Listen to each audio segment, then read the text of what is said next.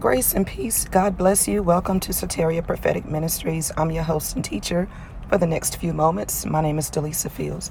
I certainly hope that everything is well with you and yours. We are at the time of this recording in the ninth month of 2020. We are surviving and thriving through a pandemic. And we have seen just about everything that we didn't think we would see in this new year. However, we know that God is with us. We know that nothing takes him by surprise. And we know that he has an expected end for us. So continue to keep the faith. If you're anything like me, you have experienced challenge after challenge.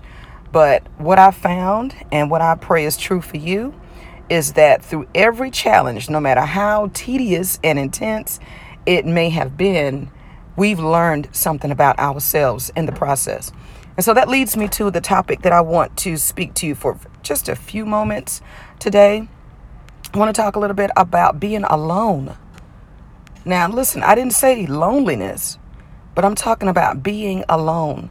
And being alone for some people is a scary thing. It is a frightful thing because for some reason we as social beings, and this year has certainly tested our social awareness, but some of us thrive on the company of others. I was going to say thrive in the company, but that's not always the case. But some of us thrive on the company of others, just having people around, having someone there to confirm, co-sign, provide that companionship. And there's nothing wrong with that.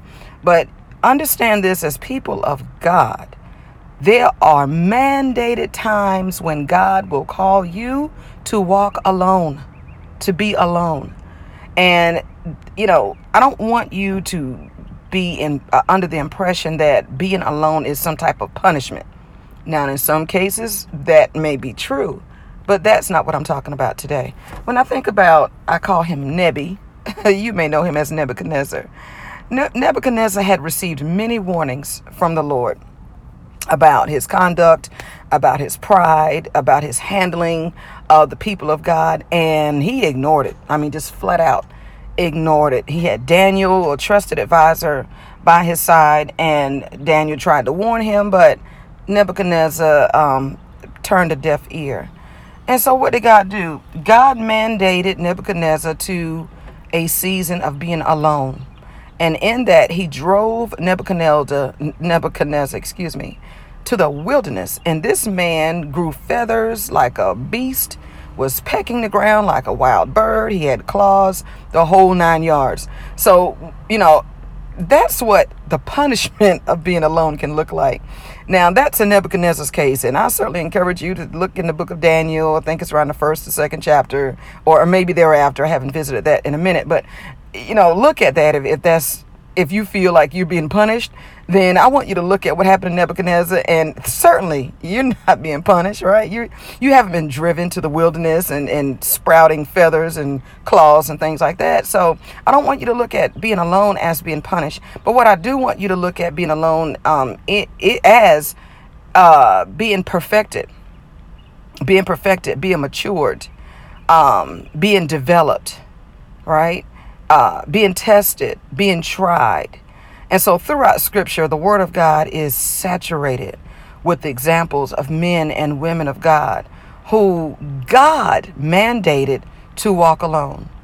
And listen, there have even been instances where even though you are a part of a community, whether that's a marriage, a family, pardon me, I'm battling my allergies, a family, a community, some type of civic group, and God will still say, come away.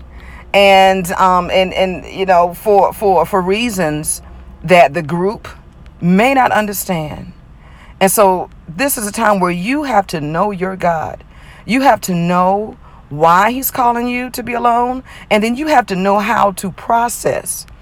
Because many people are going to respond to your alone season based upon how you process it. Here's another example.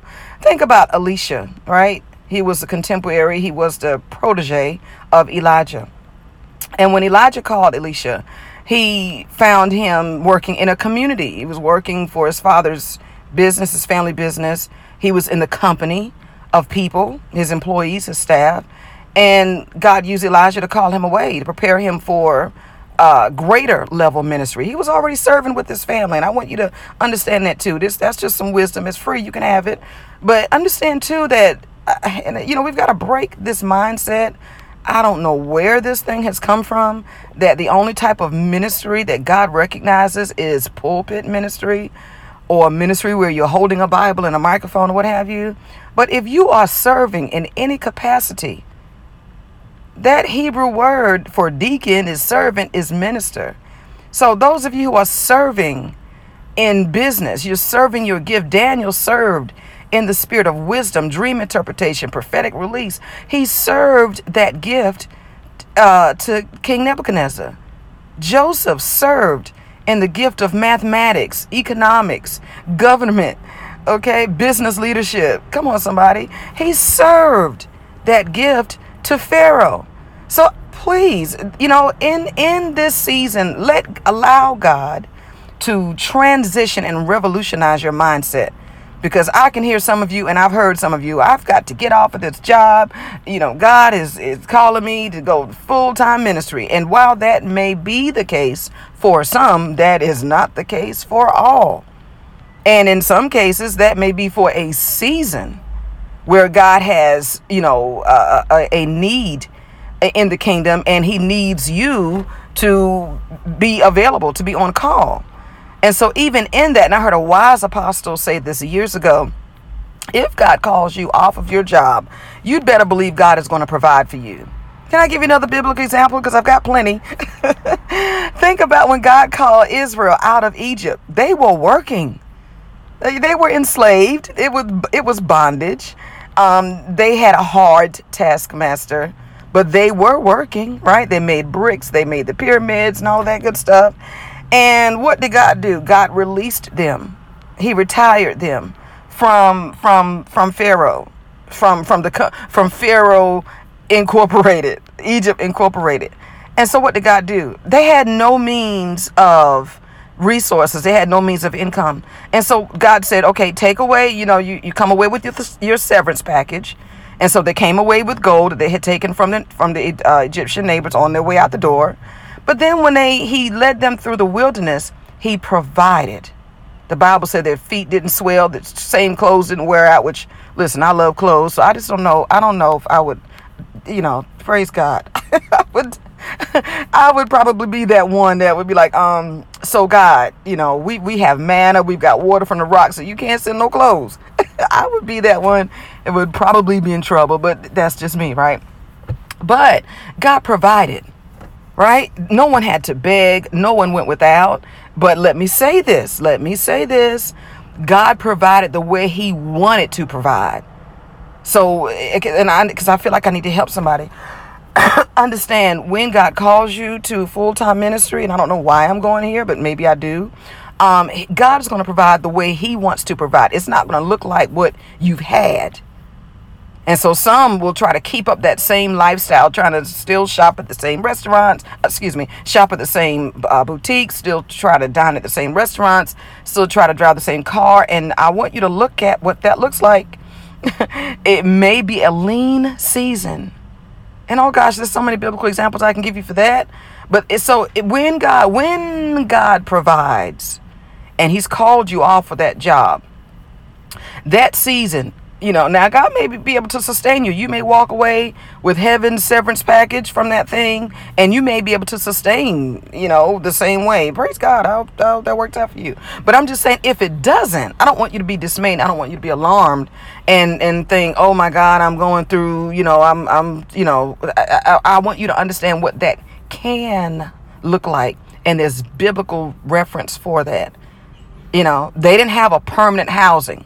Remember, they had houses back in Egypt because of they were putting blood on the doorposts. They had their own establishments. They didn't have that in Egypt. They lived in tents. So I'm not going to go any deeper, because you follow me. And let the Lord, if that's your word, then let the Lord process that thought for you. But I just want you to know what that looks like. when he, if you saying that God is calling me off the job, it's not going to look like who you were when you had that income coming in, 40-hour week, 80-hour weeks, overtime. It's not going to, salary. It's not going to look the same. But understand that that's for a season. Remember, after 40 years, which it shouldn't have taken that long, but that's another message. But after 40 years, then God said, okay, now I'm going to return you. And guess what? They had to return to work. So, I'm just saying, and I know I'm talking about alone seasons and I've went all around the world, but as a prophet, this is how we do, right? Because you're hearing what the Spirit of God is saying and you're speaking to the needs of the people. So that's what that may look like. There may be those alone seasons where God is pulling you away, and how you process that is going to be essential to the way that people around you in your community respond. All right. Now I'm going to leave that alone for a minute. So, what we've seen is that, when God wants to develop you, when he is, because listen, please don't ever, don't underestimate who you are, where you are, and whose you are. And don't ever settle with your current status. There's a songwriter, a sister in the Lord, sung a couple of years ago, my status is changing. Status is changing. Statuses are changing. So where you are right now, that's not it. That's not it. You've done well to get to where you are. But friends, God is a great God. And you are constantly unpeeling layers of yourself that you had never realized were there. And this is what happens in that alone season. When you're in that alone season, as true with Nebuchadnezzar and with Elisha, you're going to find people, you're going to find attributes about yourself, number one, that you didn't know you had, and some of those attributes are not good. Okay, but then you're also going to find some strengths. You're going to find some inner strengths. You're going to find some skill sets. Because listen, just going back to the unemployment thing just for a moment, do you understand that even in this pandemic, we have found more business owners emerging in the time of a crisis? When you think about what happened in the wilderness, look at the skill sets that were developed that they weren't able to use in Egypt under that oppressive system. And so you can look at the negative thing and say, you know what, I'm out here by myself. I don't have this, I don't have that. But if you would channel your thoughts instead to what God is doing in you, God developed people in the wilderness. God promoted people. The priesthood was born in the wilderness. The elders were born in the wilderness. Art workers, craftsmen. I mean, these people were born in the wilderness. A choir was born in the wilderness. A liturgic dance team born in the wilderness. So I don't want you to look at, the times when God calls you alone as punishment. It's not meant to be punitive. If anything, it's meant to be developmental. It is supposed to be a place where God can get you to focus on you. You. And I have found, even in times this year and years past where God has called me to be alone, I have found those to be some of the most productive times of my life.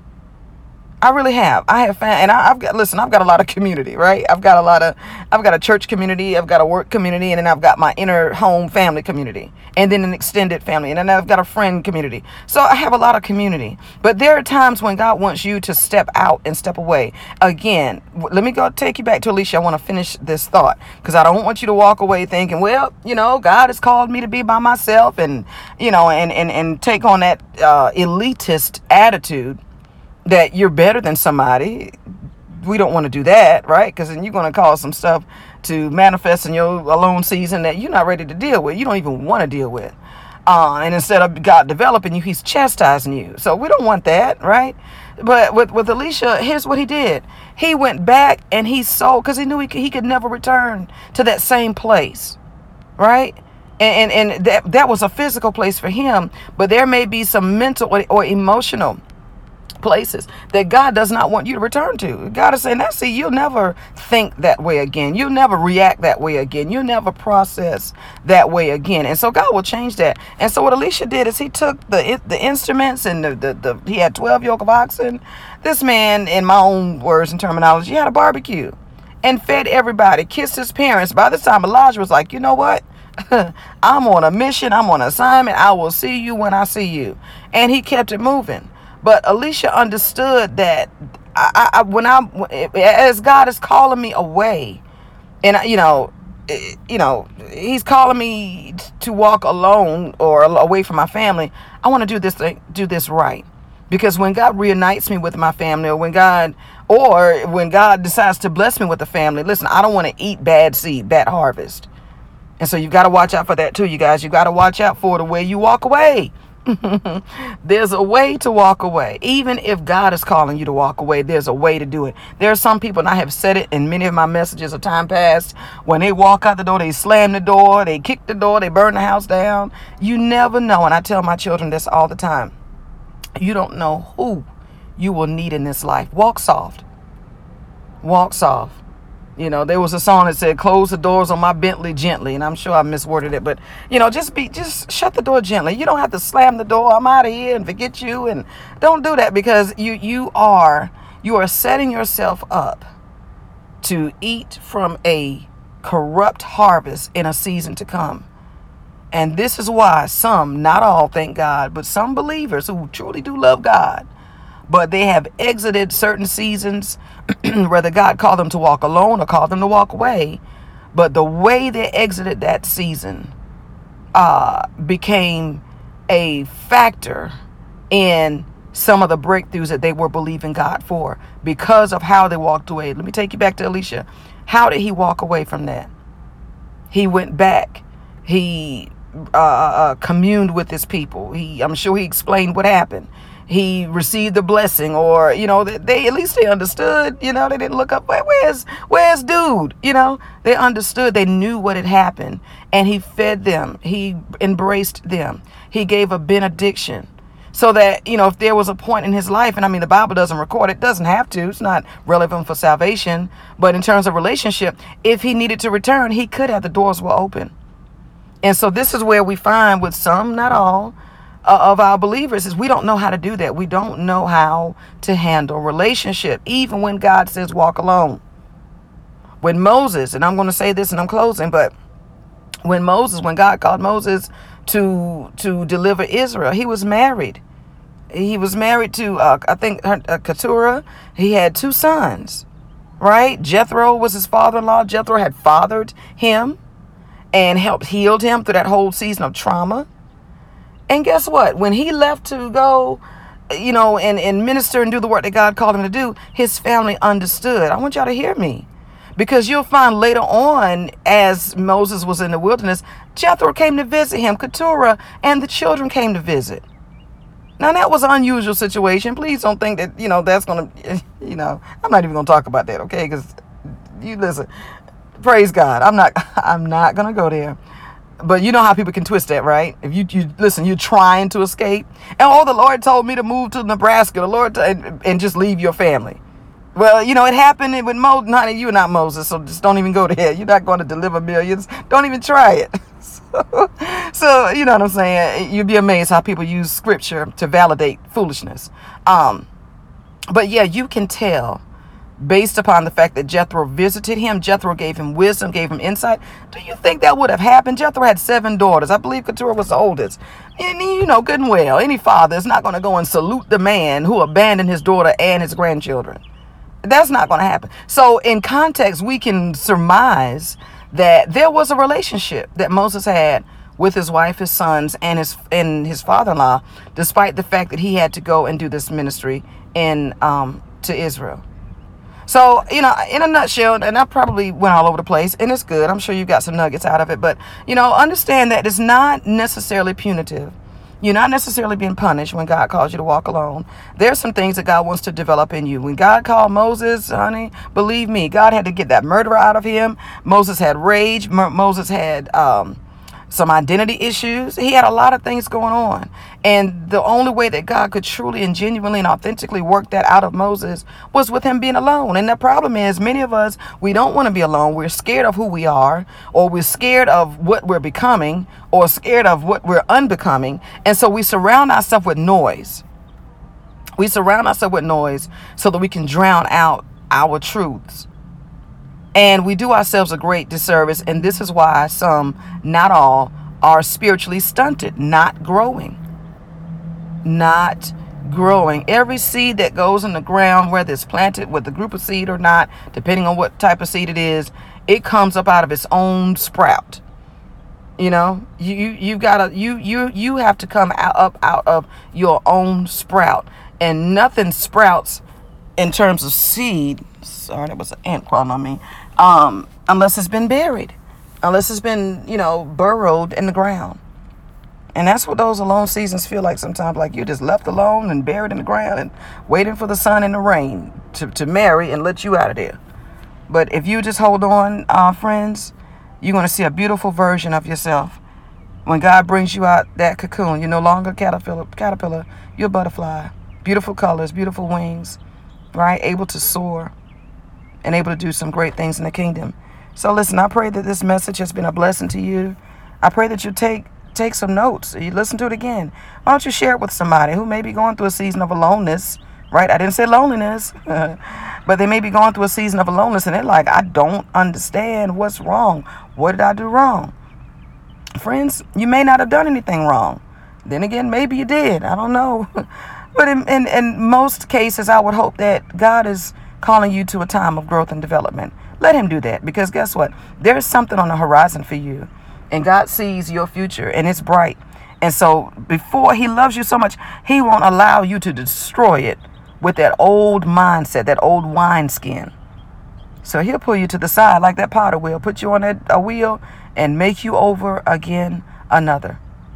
So I'm Delisa Fields. I've been your host and teacher for the last couple of minutes, just rambling and ranting and just encouraging you to keep the faith. Amen. Jesus loves you. I love you. And I pray the best for you. Stay safe. And until next time, God bless you.